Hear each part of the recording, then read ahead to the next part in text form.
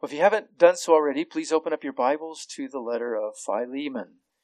You'll find Philemon after Titus, but before Hebrews. It's a little short book, maybe just comprising even just one page of your Bible. This morning we're going to talk about forgiveness. Before we dig into that, I'd just like to read the letter of Philemon to you. Paul, a prisoner of Christ Jesus, and Timothy, our brother, to Philemon, our beloved brother and fellow worker, and to Apphia, our sister, and to Archippus, our fellow soldier, and to the church in your house. Grace to you and peace from God our Father and the Lord Jesus Christ. I thank my God always, making mention of you in my prayers, because I hear of your love and of the faith which you have toward the Lord Jesus and toward all the saints. And I pray that the fellowship of your faith may become effective through the knowledge of every good thing which is in you for Christ's sake. For I have come to have much joy and comfort in your love, because the hearts of the saints have been refreshed through you, brother. Therefore, though I have enough confidence in Christ to order you to do what is proper, yet for love's sake I rather appeal to you, since I am such a person as Paul the aged, and now also a prisoner of Christ Jesus. I appeal to you for my child Onesimus, whom I have begotten in my imprisonment, who formerly was useless to you, but now is useful both to you and to me. I have sent him back to you in person, that is, sending my very heart, whom I wish to keep with me, so that on your behalf he might minister to me in my imprisonment for the gospel. But without your consent I did not want to do anything, so that your goodness would not be in effect by compulsion, but of your own free will. For perhaps he was, for this reason, separated from you for a while, that you would have him back forever, no longer as a slave, but more than a slave, a beloved brother, especially to me, but how much more to you, both in the flesh and in the Lord. If then you regard me as a partner, accept him as you would me. But if he has wronged you in any way, or owes you anything, charge that to my account. I, Paul, am writing this with my own hand. I will repay it, not to mention to you that you owe to me even your own self as well. Yes, brother, let me benefit from you in the Lord. Refresh my heart in Christ. Having confidence in your obedience, I write to you, since I know that you will do even more than what I say. At the same time, also prepare for me a lodging, for I hope that through your prayers I will be given to you. Epaphras, my fellow prisoner in Christ Jesus, greets you, as do Mark, Aristarchus, Demas, Luke, my fellow workers. The grace of the Lord Jesus Christ be with your spirit. Now, Philemon is a book about forgiveness. And like I mentioned before, it's forgiveness. That word is not even mentioned in the book. And yet we understand that what Paul is writing to Philemon to do is to forgive. And forgiveness is an essential characteristic of Christianity. Forgiveness is an essential characteristic of every Christian's life. Not only do you begin the Christian life through the forgiveness that God grants, but then because you live in a world with sinners and you yourself continue to struggle with sin, there's lots of broken relationships in this world. And the only way that those are restored, the only way the body of Christ can be the body of Christ, can function with one another, is that we forgive one another. Because those offenses and those broken relationships are inevitable in a fallen world. And we live in a fallen world. We live in a world of sin. So I know that each one of you here this morning, in some capacity, in some way, has been deeply hurt by someone else. I know that, not because I know your particular situation, but because I know you live in the same world I live in. And you live around the same kind of people that I live around. Imperfect. Right? And sometimes those that intend great harm upon us. Think about some deep hurt that you have experienced. Perhaps the betrayal of a best friend, someone you trusted, perhaps even your spouse. Perhaps the person was a complete stranger who attacked you and did untold violence to you, forever changing your life. I don't know the specifics you do, but I know that you've experienced deep hurt. Now, what would you do if that person were to come to you and to ask for your forgiveness. If they were to walk up and ask for your forgiveness for that deep hurt. And sometimes that hurt has been life-transforming, life-changing. Are you willing to let it go and to forgive? Are you going to take their sins and wad them up in a ball, in a metaphorical ball, and cast them into the sea, that they might sink to the depth of the sea? Or are you going to do like some people do? They take all those hurts and they form a metaphorical boomerang. You know what a boomerang does? When you throw it, what does it do? It comes back. And you just keep reminding yourself of the hurt, and you keep reminding the other person of the hurt, and you refuse to forgive. You keep using it as a weapon against them, but it ends up hurting you more than it hurts them. Which analogy do you think better fits God? That which is cast into the sea, never to come back, or the boomerang that keeps coming back? Right? Obvious answer to that. And I'm just going to read to you Micah 7, verses 18 to 19, to kind of set this up for us. Micah, the prophet Micah, through the Holy Spirit, says, "Who is a God like you?" That's a rhetorical question. Right? There's no one like God. But listen to what he says next. Who forgives iniquity? There is no other. God is the God who forgives iniquity. He passes over the transgression of the remnant of his inheritance. And he does not hold fast to his anger forever, because he delights in loving kindness. And he will again have compassion on us. He will subdue our iniquities. Look at that analogy. He will subdue it. Like the very thing that we struggle with, the sin that we struggle with, he will subdue that. He will work in our lives to take that out of us. And then the Micah, talking directly to God, says, "And you will cast all their sins into the depths of the sea." Think about that. God will take your sins, and if you're a believer in Christ, he has already done this. He takes your sins and he wads them up into a proverbial rock, a proverbial ball, and he throws it in the depths of the sea, never to be brought back again. That's the analogy, the depths of the sea. God forgives iniquity. God delights in loving kindness. God brings abundant forgiveness, that he would cast all of our sins into the depths of the sea. Thomas Watson rejoiced in this analogy, and he said, aren't we thankful that God treats our sin like the lead that sinks to the bottom instead of the cork that keeps popping up to the top? Right? That's the analogy. God takes our sin, throws it in the sea, and it's done, it's dealt with. Ultimately, because Christ paid the price for those sins. It's done. He's not going to bring that back up to you. He's not going to remind you of that sin in the future. Right? What a blessing. And as a child of God, are you willing to follow his example when it comes to dealing with others? Will you readily take the sins, the deep hurts that someone has done against you, and roll them up into a proverbial ball and cast them into the depths of the sea? So today's message and looking at Philemon will help you get there if you're not already there. And if you're already someone who readily forgives, it'll help bolster your readiness to forgive.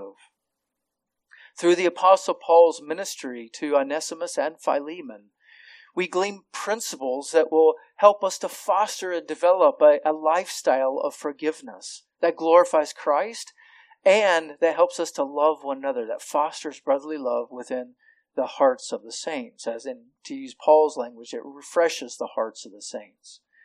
So this morning I want to walk us through the text and explain some of the highlights, and then we're going to come back at the end and draw some principles of application for this. I want you to hear the thrust of Paul's argument. Paul is pleading with Philemon on behalf of Onesimus. So let me just set the setting for us a little bit, since it's been a few weeks since we were in Philemon.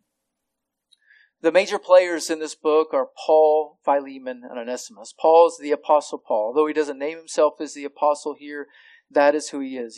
He's a prisoner in Rome, and he is a beloved friend of both Philemon and Onesimus. In fact, he led both of them to Christ. Philemon is a wealthy Christian who lives in the city of Colossae. His home was the meeting place for the church, and he owned at least one slave, probably other slaves. Paul highly commends and encourages Philemon in verses 4-7. We looked at that previously, and you can download that message if you weren't here for that. And so because of that commendation that Paul gives to Philemon, we know that he was a man who was above reproach. Now, in our modern minds, we have difficulty understanding how a man is above reproach and a slave owner. The book of Philemon doesn't answer that for us. Right? In a future message, I would like to deal with a message that how the Bible views slavery, because it is such a hot topic. I think it's important for us to rightly understand that. That's not Philemon. We can't look at the letter of Philemon as either commendation for slavery or a statement against slavery. I will argue that if we understand the message of Paul and what he's arguing for, it really kind of erodes the cruel structure of a master and a slave. Right? We'll see some of that. The argument there, meaning that Paul will argue to Philemon that he is to treat Onesimus as a beloved brother. Right? So, just that at the outset, know that. Onesimus is the slave. He's the slave of Philemon who ran away. I would argue, to Rome, where he met up with Paul in prison. That we know for sure. From Paul, he heard the gospel and he believed. And he was discipled by Paul. At some point, Paul made the connection with Onesimus that he knew Philemon, that he was a runaway slave. And though Onesimus was very dear to Paul and was ministering to Paul's needs, Paul saw the need to send Onesimus back to Philemon and restore the relationship with Philemon. So that's the setting, and that's what we come into as we look at beginning at verse 8 this morning. Remember, the dominant theme of Philemon is forgiveness. Now, Paul begins pleading with Philemon. And notice that he takes pains to point out that he's pleading with Philemon, not commanding him. You see in verse 8, he says, "Therefore, though I have enough confidence in Christ to order you to do what is proper, yet for love's sake I rather appeal to you." He appeals. The word boldness, sometimes translated confidence, refers to that. It's the confidence to speak, or a freedom to speak. It's used in two passages I want to highlight.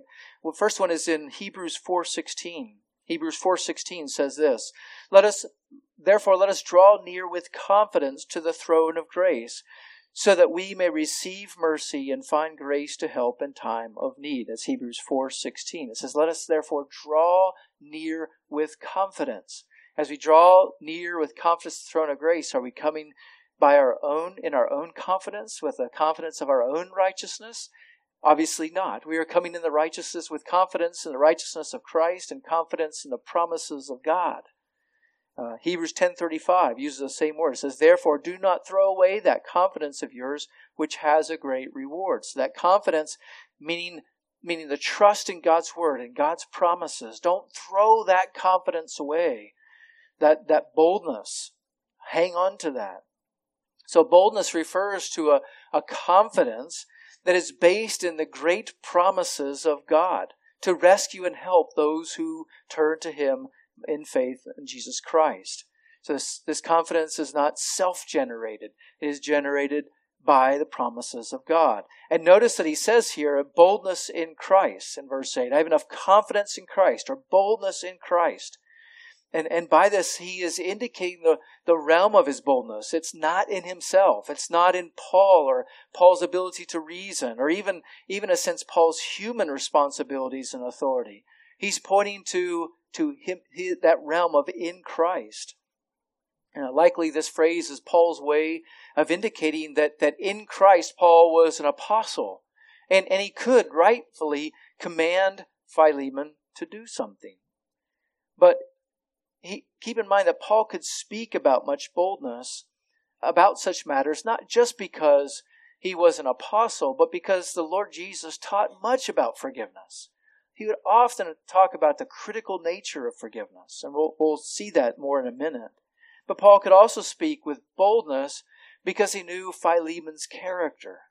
He knew that Philemon was in Christ, and Philemon's desire was to honor Christ and to live for Christ's sake. And so he knew that Philemon would listen. So he would have confidence to issue the command. He would have confidence that command would actually be listened to. But Paul says he's not doing that. He could have done that, but he doesn't do that. Paul doesn't command it, and he tells us why. In verse 8 he says, "Though I have enough confidence in Christ to order you to do what is proper, yet for love's sake I rather appeal to you." It's for the sake of love. Now, Paul is still working towards doing what is right. Notice what he says there in verse 8. "Though I have enough confidence in Christ to order you to do what is proper, yet for love's sake I appeal to you." Notice that phrase, what is proper.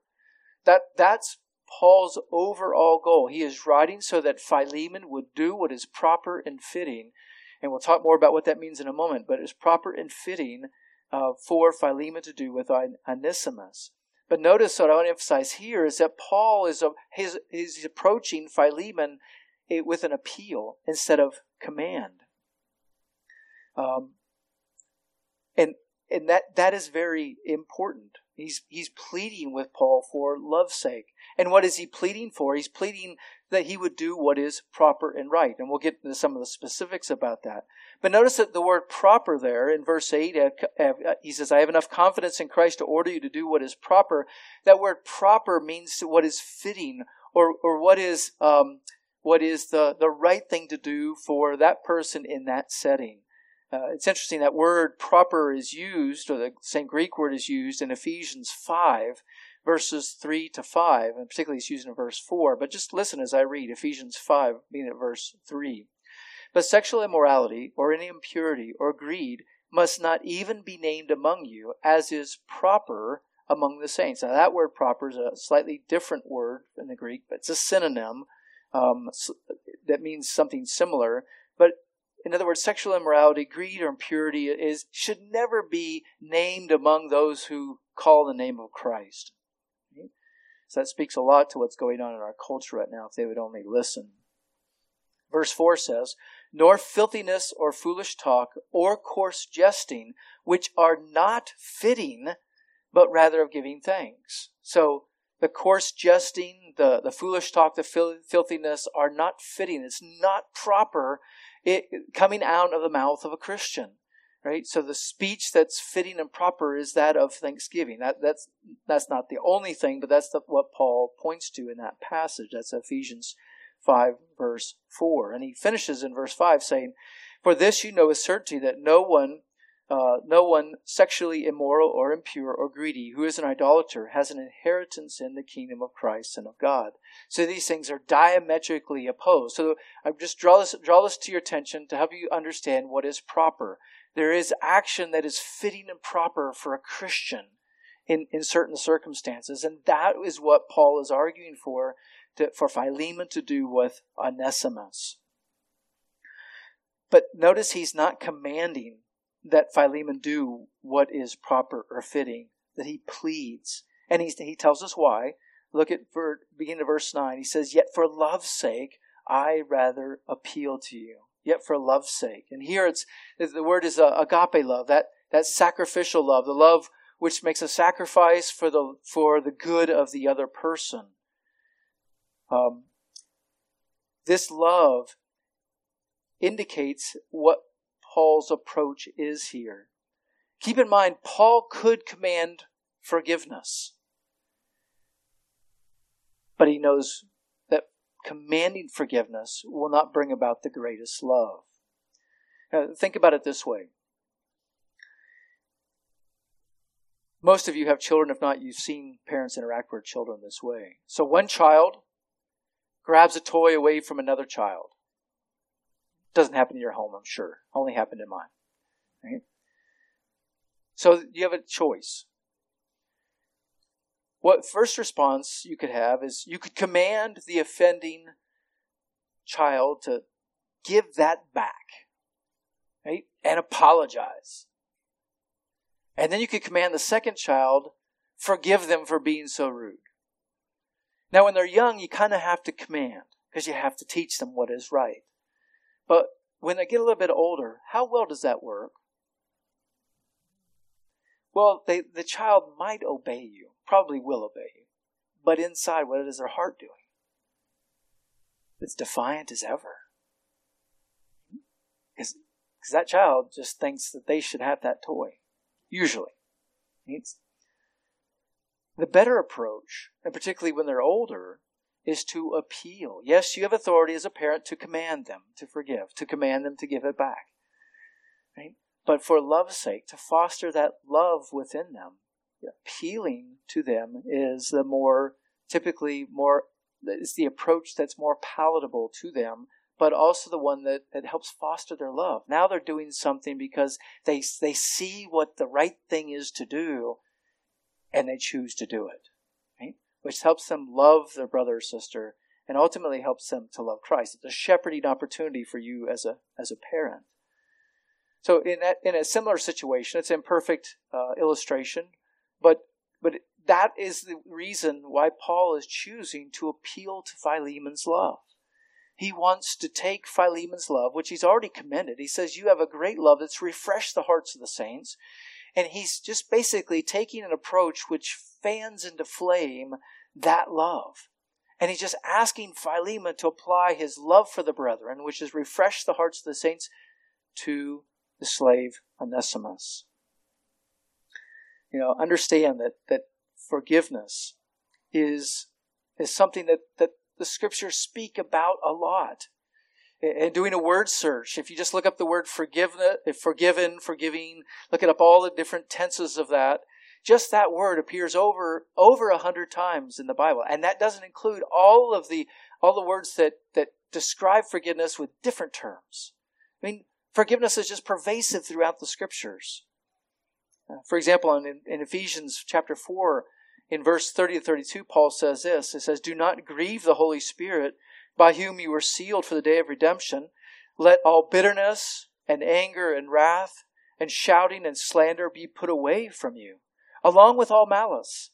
Instead, be kind to one another, tender-hearted, graciously forgiving each other, just as God in Christ also has graciously forgiven you. In the parallel passage in Colossians 3, verses 12 to 14, Paul says, so as the elect of God, holy and beloved, put on a heart of compassion, kindness, humility, gentleness, and patience, bearing with one another, and graciously forgiving each other, whoever has a complaint against anyone. Just as the Lord graciously forgave you, so also should you. Above all these things, put on love, which is the perfect bond of unity. Now, in both those passages, what is Paul doing? He's actually instructing. He's saying, this is the fitting behavior that Christians should follow. He's not actually commanding it. He's saying you should do it, but he's taking an approach. He's laying out the behavior that is fitting for a believer to have, and behavior that does not is not patterned after this is sin, and is sin that we need to repent of. Excuse me. But I guess the reason I point these things out is that Scripture is full of what I would call the indicative. It's telling us that we ought to forgive, right? And there are places you could go to say, well, yes, the Lord commands us to forgive, but ultimately, right, forgiveness comes from your heart. It's a work of God in your heart that allows you to forgive someone else. And hence, Paul appeals to Philemon to do what is proper. And notice the word appeal. He uses it twice in verse 9, he says, I'd rather appeal to you. And then in the beginning of verse 10, he says, I appeal to you. And that word appeal means to request. It means to plead, to ask. He is appealing to Philemon in an earnest request, asking him to do what is proper. And in his pleading, Paul makes mention of his present condition. Notice this. He says, the aged and now also a prisoner of Christ Jesus. He's reminding Philemon of his present circumstances. He's an old guy, probably in his 60s. That doesn't sound old to me. And there's some of you here this morning who would say 60 is young. Right? But in that time, in Paul's day, 60 was old. Right? People did not have long lifespans during that time. And remember how much Paul had been beaten. How much he had been stoned to death one time. Right? And the Lord revived him. Right? He had been through countless shipwrecks and sleepless nights and all this. So he had gone through a lot of stress. So he was feeling his age. Right? And so he was mentioning these things to Philemon as a way to help Philemon sympathize with his present situation and to help Philemon be motivated to respond positively to Paul's request. Now some might say, well, this isn't Paul being manipulative of Philemon? And I would say, no, he's not, because these things are actually true. Right? These are actually true circumstances. Manipulation comes in when you distort the truth to try to twist someone into doing something they wouldn't normally do. That's not what Paul's doing.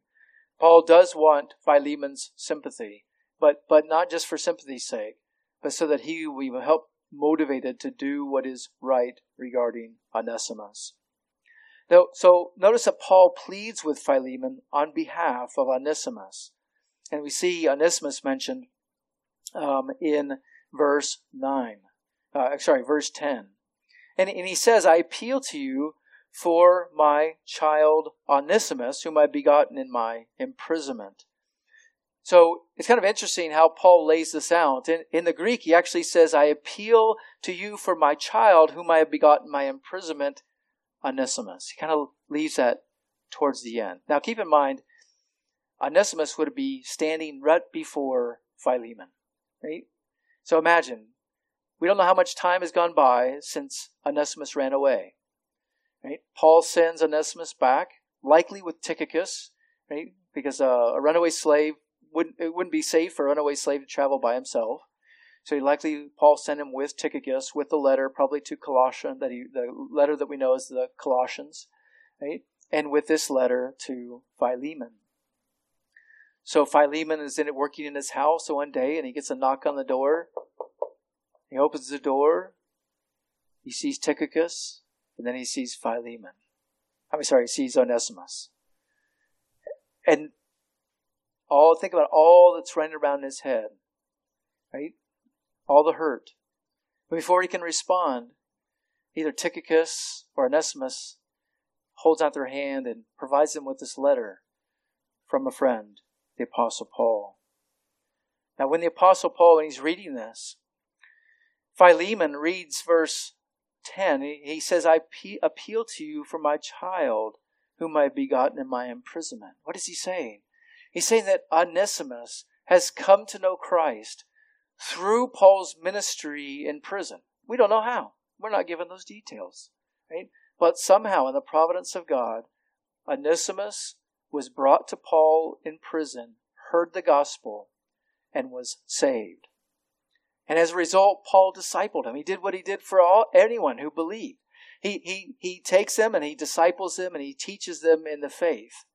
At some point in time, during that time, he finds out who really Onesimus is, that he's a runaway slave from Philemon. And so Paul knows what he needs to do. And during this time, even Onesimus has been ministering to Paul. Right? Yet Paul knew that he needed to send Onesimus back to Philemon. So that's the kind of setting. But he talks about Onesimus this way. First of all, Onesimus is a child of God now. So this is a different Onesimus that's standing before Philemon at this moment. He is a child of God. And Paul says that he speaks of him as a son. He describes himself as a father, having begotten him, only in the sense that Paul was the agent or the instrument through which the gospel went out to Onesimus and he believed and was saved. Now, it's kind of interesting. In those days, there was, in that culture, there were people called patrons. Right? And a patron would provide everything for those underneath them. Generals were patrons. They would supply everything that their soldiers needed, which is really allowed a lot of the powerful Roman generals to kind of build their own armies. So the armies became more loyal to the generals than to Rome, right? And that became a problem, and that led to the end of the Republic and eventually the Roman Empire, where you have these great Caesars that rule. That's the result of this cultural thing called a patron. A patron would protect and provide for everybody under their care. So a slave owner like Philemon would be a patron. He was responsible for taking care of his own family, but also his slaves. He was responsible for providing everything that they needed. Right? Paul is functioning like a patron to Onesimus. Because Onesimus came to faith under his ministry, Paul is functioning that way. He is going the extra route to not only disciple Onesimus, but also to provide him what he needs, which is a letter of introduction, a letter saying that he's a new man. Paul's doing everything he can to send Onesimus back to his old patron, but also to be that patron to kind of provide everything that Onesimus would need into this transition. So he tells Philemon of how new Onesimus is, this change in his life. He says in verse 10, he's begotten him in his imprisonment. He names him at the end of verse 10, and in English it's kind of in the middle, but in the Greek it's at the end, right? So he names it Onesimus, just to be clear. And look at how he's described in verse 11, this transformation. Who was formerly useless to you, but now is useful both to you and to me. And many commentators have pointed out there's a bit of a play on words. Onesimus was a common name for slaves. The name meant useful. Right? So, which is a good name for a slave, right? Useful. Except that Onesimus wasn't useful. He said who formerly was useless to you. Now again, we don't know if this is simply because Onesimus had ran away and therefore was useless to Philemon, or was it that Onesimus was just one of those people that you always had to stay on top of him to get him to do his work, and he just wouldn't do it. He wouldn't do it faithfully. Wouldn't do it in a way that Philemon could even trust him to do the work that he was told to do. We don't know, but we do know that in whatever sense he was formerly useless. He was of no good to Philemon. And yet now, look how Paul describes him. He is useful both to you and to me. Right? So Paul's saying this man is transformed so that he's been useful to me, and now he's also going to be useful to you. There's a transforming work that's been done. And notice he goes further. He says, I have sent him back to you in person, that is, sending my very heart. Now what Paul is going to do is he's just saying that Onesimus is useful, and he's saying this man has been very useful, so useful that I'm sending you my very heart. In other words, Paul is being clear here. He's not sending Philemon a problem child. Onesimus is now like the ideal child. He's the ideal servant, the ideal slave at this point, because of his willingness to serve for the glory of God. And we see there in verse 12, he describes him as sending my very heart. So Onesimus had become very dear to Paul. And he says in verse 13, whom I wish to keep with me, so that on your behalf he might minister to me in my imprisonment for the gospel. Paul was imprisoned for the gospel. And it was in these circumstances that Onesimus heard the gospel and as a result chose voluntarily to serve Paul there. Now prisons in that time were very different than the prisons we have now. The prisons we have now, while they're not Hiltons by any extent, those prisons provide everything that the prisoners need. Clothing, food, light, even times for exercise. But prisons of old weren't like that, and even prisons in some countries are still like that today. But prisons at that time, the prisons themselves weren't responsible for providing for the prisoners. the prisoners had to have their family members or loved ones come provide for them. Provide them food, provide them, if they needed extra clothing, provide them extra clothing. So it's probably in this way that Onesimus ministered to Paul, by going and collecting food in some fashion from believers and bringing that to Paul.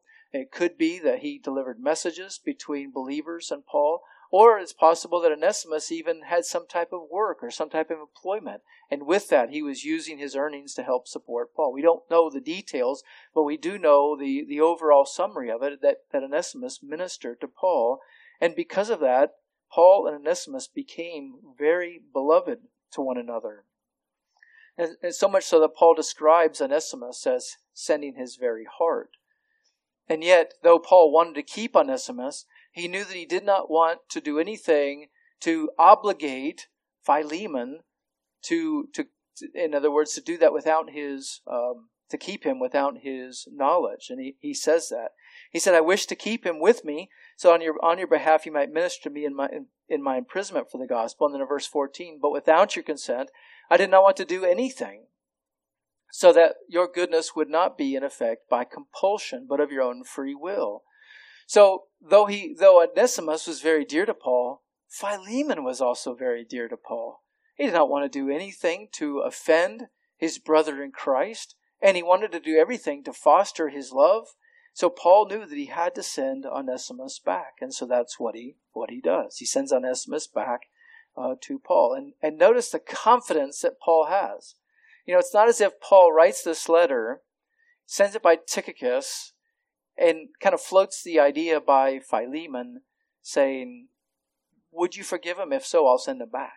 Like, he has enough confidence in this appeal that he actually sends Onesimus back, right? Knowing that Philemon will do the right thing.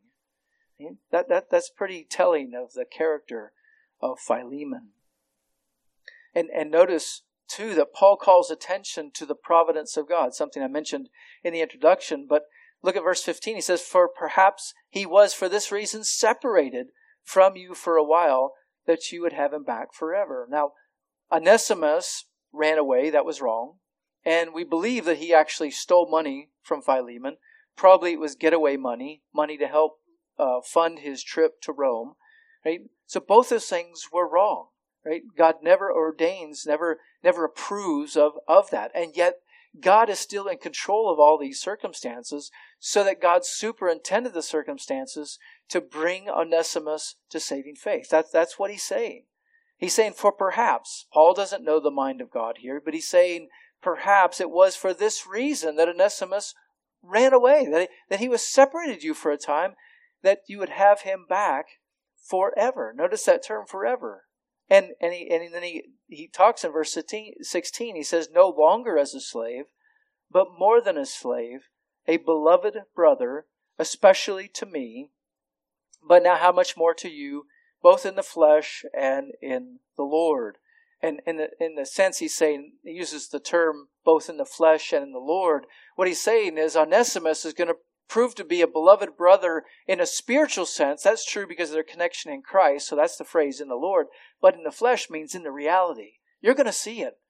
You're going to see it, Philemon. That's what Paul's saying. Onesimus is going to be a beloved brother. He will treat you and serve you like he treats me and has served me. That's what Paul is saying. So that's the highlights of the text. Okay? And I know there's details that you probably have questions about, but I think those are the highlights that help us to draw some principles out about forgiveness. So that's what I want to do at this time. First of all, I want you to see that Paul's appeal for forgiveness is built upon the gospel. Paul doesn't lay out a theology of forgiveness, right? So he must have already taught Philemon that. So that's assumed, right? But not everybody here this morning would be in a place to understand forgiveness. And I'm not going to we don't have time to lay out a full theology of forgiveness this morning. But what I want to do is just to say that if you are not in Christ, if you are not a Christian this morning, there's no way that you can apply the principles of forgiveness. Right? Truly. Because it's the Lord that forgives us and the Lord that enables us to forgive others. You cannot truly forgive without actually experiencing the forgiveness of the Lord and the aid of God's Spirit within you. And so what I want to say to you this morning is, if there's anyone here who doesn't know Christ, that Christ is the sacrifice for sin. He is the Lamb of God who takes away the sin of the world. And through Christ, God forgives. That's the only way that God forgive. God's not just going to look the other way. God's not going to take sin and put it under the proverbial carpet. God actually is righteous, and He has to deal with sin. And He deals with sin through His Son, Jesus Christ, pouring out the sins of the world upon His Son, for all who will call upon Him. Just recognize that Jesus died for sinners, to save and redeem sinners. He is the Lord, He is Savior, He is God, and He will redeem anyone and everyone who calls upon His name. And if you call upon His name, He will save you. 1 John 1:9 says, if we confess our sins, He is faithful and righteous to forgive us our sins and to cleanse us from all unrighteousness. And He adds this in chapter 2, and He Himself is the propitiation for our sins. Propitiation means satisfaction. Jesus took the wrath of God for sin. Why would you want to face God's wrath for your sin all on your own? You will be crushed by the weight of God's wrath in eternity if you do not turn to Christ for faith, in faith for salvation. He will bring you to the Father. He is our peace with God. Jesus is the peace, the one who stands between God and man and brings us together. So I say all that to say that if you don't know Christ in a personal sense, and you might say, well, I know of Christ. That's not what I'm talking about. Do you know Christ? Is the Holy Spirit in your life? Do you know that if today were the last day of your life, if you were to die, do you have confidence that you would go to heaven? You'd be welcomed to heaven instead of being sent to hell. I'm not asking you what you've done. It doesn't matter what you've done. Right? No matter how bad your sins are, and no matter how good you think your deeds are, those things do not help you. The only way to the Lord Jesus, to heaven, is by trusting in Him to forgive your sins. And if you experience that forgiveness and have the Holy Spirit within you, then you can forgive others. Right? So first of all, to forgive, we must be Christians ourselves, having the Holy Spirit living within us, having experienced the forgiveness of God. Second lesson I want us to take from this is this, and that is to be ready to be the bridge that God uses to restore two brothers in Christ. You have Onesimus, who gravely sinned against Philemon. Granted, Onesimus was not a believer when that happened, but the offense is still there. Onesimus comes to know Christ. Philemon already knows Christ, but they're separated. The relationship is broken, and it needs to be restored. Paul steps in the gap and becomes that conduit, that bridge to bring these two brothers in Christ together. Right? So, although times are very different, that's still a very valid principle. God may put you in a place where you have two brothers in Christ, two sisters in Christ, who are at odds with one another, and they need a brother or sister to help them, bring them together. God may use you in that way. So, be on the lookout for that. Right? And notice that Paul was risking both relationships when he did this. He was risking his relationship with Onesimus if Philemon didn't forgive, because he had assured Onesimus that Philemon would forgive him. And he was also risking his friendship with Philemon by pleading with him in such a strong case and sending him back. And there's good evidence to say that this letter was read before the church. So although a private letter, right, this letter might have also been and probably was read in front of the church. So the church knew that Paul was asking Philemon to do this. That's a little bit risky for a friendship. But Paul had confidence in how Philemon would answer. And although we don't have the answer in the book of Philemon itself, The fact that the letter of Philemon is included in the canon of Scripture, it's included in our Bibles, is evidence that Philemon answered in the affirmative. Right? Otherwise, this would not have been included, or he would have had some other kind of follow-up about it. Also, another application is this. Trust God to providentially provide opportunities to forgive and to restore relationships. Before Onesimus returned, Philemon had no opportunity to restore that relationship. Right? He was a godly man. He would have wanted to restore that relationship. Right? But he had no opportunity for that. And that's going to be like some of you. Some of you have a broken relationship that you want to restore, but the other person doesn't want to. They don't want to do that. And so you just have to trust the Lord for the timing on when that can occur. You can pray for that to occur. And I think because Onesimus was Philemon was such a godly man that he probably did pray for Onesimus. He did pray that might be restored.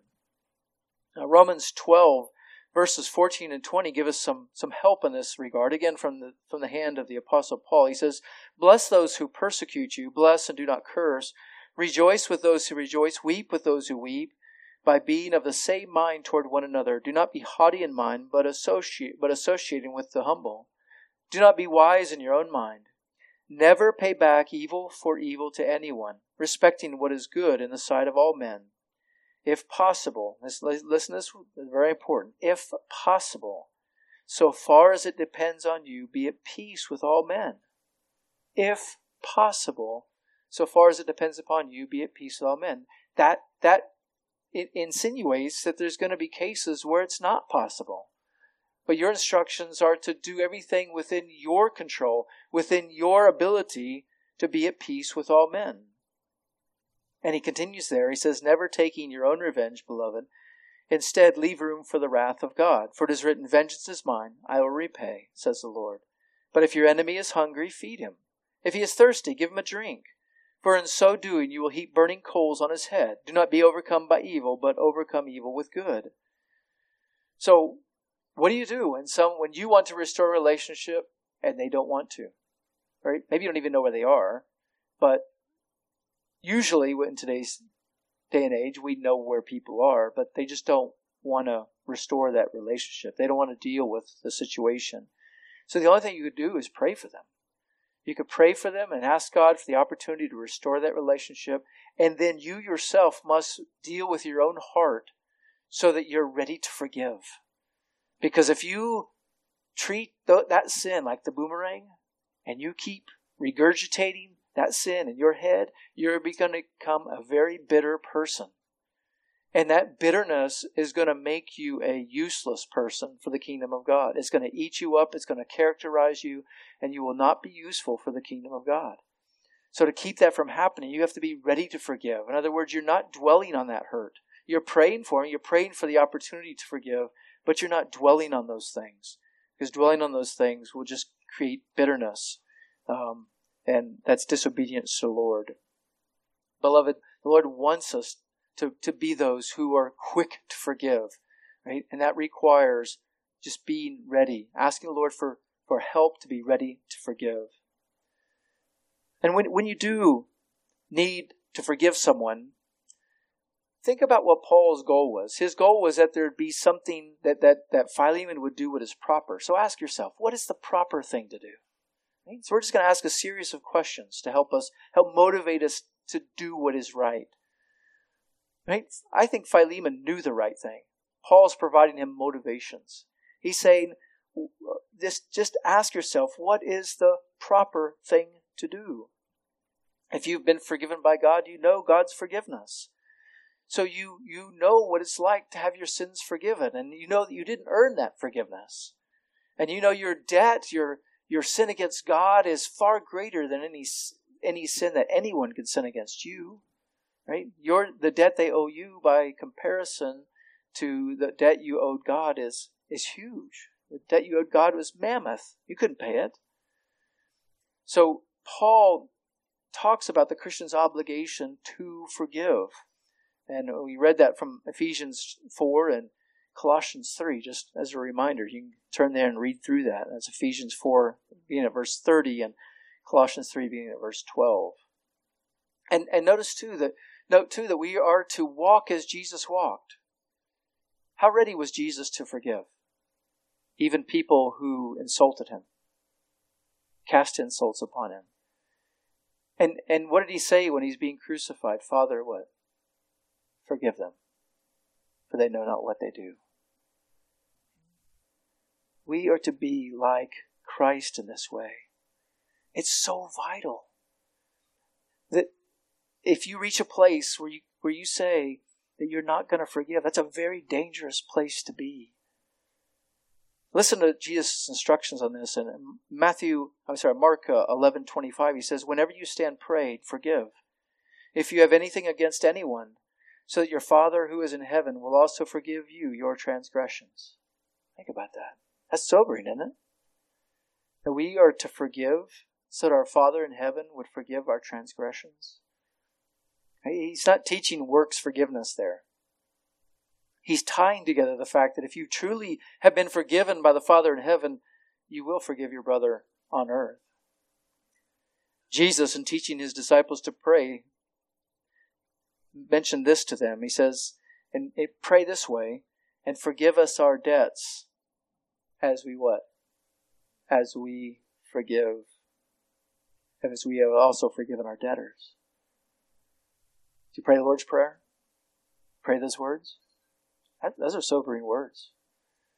You start thinking about your own forgiveness in light of your forgiveness of others. Again, he's not teaching works forgiveness. He's teaching that there's a vital connection, an essential connection between your own forgiveness and your willingness to forgive someone else. Look at this from Matthew 18. I'd like you to see it yourself, because Jesus actually puts quite a bit of emphasis on this. Matthew chapter 18, beginning of verse 20. Beginning of verse 21. So in the context of the Lord teaching about church discipline, then Peter says this in verse 21. Then Peter came and said to him, Lord, how often shall my brother sin against me and I forgive him? Up to 7 times? And Peter thought he was being generous. Okay? By saying 7, I'll be generous. 7, I'll forgive him 7 times. What is Jesus' answer? I tell you, not 7 times, but 70 times 7. That's the kind of people we're called to be. Forgiving. And most of us have patience to forgive. Well, I'll forgive you once. They sin twice, 3 times, 7 times? I mean, come on, put yourself in Peter's shoes. Right? That's where we'd be. Like, we would think we'd be really generous to forgive someone 7 times, but Jesus takes it to the max. 70 times 7. And then he goes from there to tell a parable about the unforgiving slave. And you can read it there for yourself. But notice the end. Right? So you have this slave who was forgiven a huge debt, and then went and tried to collect a smaller debt from another slave that owed him just a little debt. And when that slave asked for mercy, the slave who had been forgiven a lot said, No, I'm not going to give you mercy. I demand that you pay right now, and threw him in jail. Because of that, look at Jesus' response. Verse 32. You wicked slave, I forgave you all that debt because you pleaded with me. Should you not also have had mercy on your fellow slave in the same way that I had mercy on you? And his Lord, moved with anger, handed him over to the torturers until he should repay all that he was owed him. My heavenly Father will also do the same to you if each of you does not forgive his brother from your heart. Pretty sobering words. Again, that's not works forgiveness. That's just Jesus trying to drive home the fact that if you've been forgiven by the Father, you will forgive. Doesn't mean it's going to be easy, but you will forgive. Right? And if you ever choose not to forgive, right, then the grounds of the assurance of your salvation are washed out. Doesn't mean that you've lost your salvation, but you are washing out the assurance of salvation based on Jesus' words. Those are sobering words. So when you need to forgive someone, ask yourself, what's the proper thing to do? What does Jesus want us to do? Secondly, ask yourself, what is the loving thing to do? Paul changed his approach from a command to an appeal for the sake of love. That Philemon would do what is loving, not only towards Paul, but also towards Onesimus. So ask yourself, what is the loving thing to do? Apply the principle a bit wider. Just ask yourselves, especially if you're forgiving to forgive such deep hurt. What is the loving thing to do? What actions will allow the greatest display of the love of God? We're told, and I think it's true, that you're never more like God than when you forgive. You demonstrate God-like love when you forgive. So ask yourself, what is the loving thing to do? And if you're struggling to forgive, just contemplate the love of God and how much He's forgiven you. Thirdly, when you need to forgive someone, ask yourself, what is the useful thing to do? Paul mentions Onesimus being useful. Well, I know that's Onesimus serving Paul and serving Philemon, but it's a good question to ask yourself, what is most useful to the kingdom of God? What is most useful even in your own life? What's most useful in the other person's life? That they might serve the Lord, that they might honor Him, they might be useful to the kingdom. Because if you choose not to forgive, you become bitter, and then embitterment is going to cause you to become unuseful to the kingdom of God. So, again, when you need to forgive someone, having trouble forgiving someone, ask yourself, what is the useful thing to do? Next, ask yourself, what is the good thing to do? And Paul didn't want to compel Philemon's goodness. He wanted Philemon to do what is good out of his own free will. So ask yourself, what is the good thing to do? When facing a situation where you must forgive someone who's hurt you deeply, thinking about what good you can do to bring glory to God. How can you bring glory to God? Okay? Yes, this is related to thinking about love, but these things all tie together. What is the good thing to do? And lastly, what is the brotherly thing to do? Notice at the end where Paul talks about how Philemon would receive Onesimus back, not just as a slave, but as a beloved brother in the flesh and in the Lord. Okay? So ask yourself, what is the brotherly thing to do? And this is where, particularly amongst Christians, if that other person who has hurt you is a Christian, that is a brother or sister in Christ. What is the brotherly or sisterly thing to do? And that's to forgive. To forgive and ensure the relationship is not just restored, but notice how it's elevated in this letter of Philemon. Onesimus doesn't just come back and become the useful slave. Right? It seems like he did that, but he did much more than that. He became what? A beloved brother. How is it that someone who's hurt you so much can become so dear to you? It's through the gospel. To understand that, think about how you, though you have offended God greatly, that through Christ you become very dear to Him. The Lord changes lives. He changes hearts. Next week we'll give some more illustrations about that. History is full of cases like this, where God brings together former enemies and makes them beloved brothers. So in wrapping all these things up for today, understand that forgiveness is essential to the Christian life. God's forgiveness is essential to start you on the Christian life, and you forgiving others is essential to maintaining relationships that honor and glorify God and to help foster the love of the brethren. As I said before, you are never more like God than when you forgive others. Now, it's not original with me. Many others have said it. But in thinking about this too, you are never more like Christ when you intercede for others to bring them together. Okay? That's what Christ does. He takes man, takes God, brings us together. Okay? I plead with you. as the Lord grants you opportunities, and even in our body, we're people still struggling with sin. So I know that there's going to be offenses. There's going to be occasions where we offend each other, might not even know it. But I plead with you, as the Lord grants you opportunities, and in the strength of the Lord, to do what is proper and fitting, forgive. Do what is loving, forgive. Do what is useful, forgive. Do what is good, forgive. Do what is brotherly, forgive. Let's pray. Our Lord, we thank you that you are a God who forgives. And I just ask that you would help us to be people who forgive, who take these things to heart, who are not merely hearers of the word, Lord, but that you would make us doers of the word.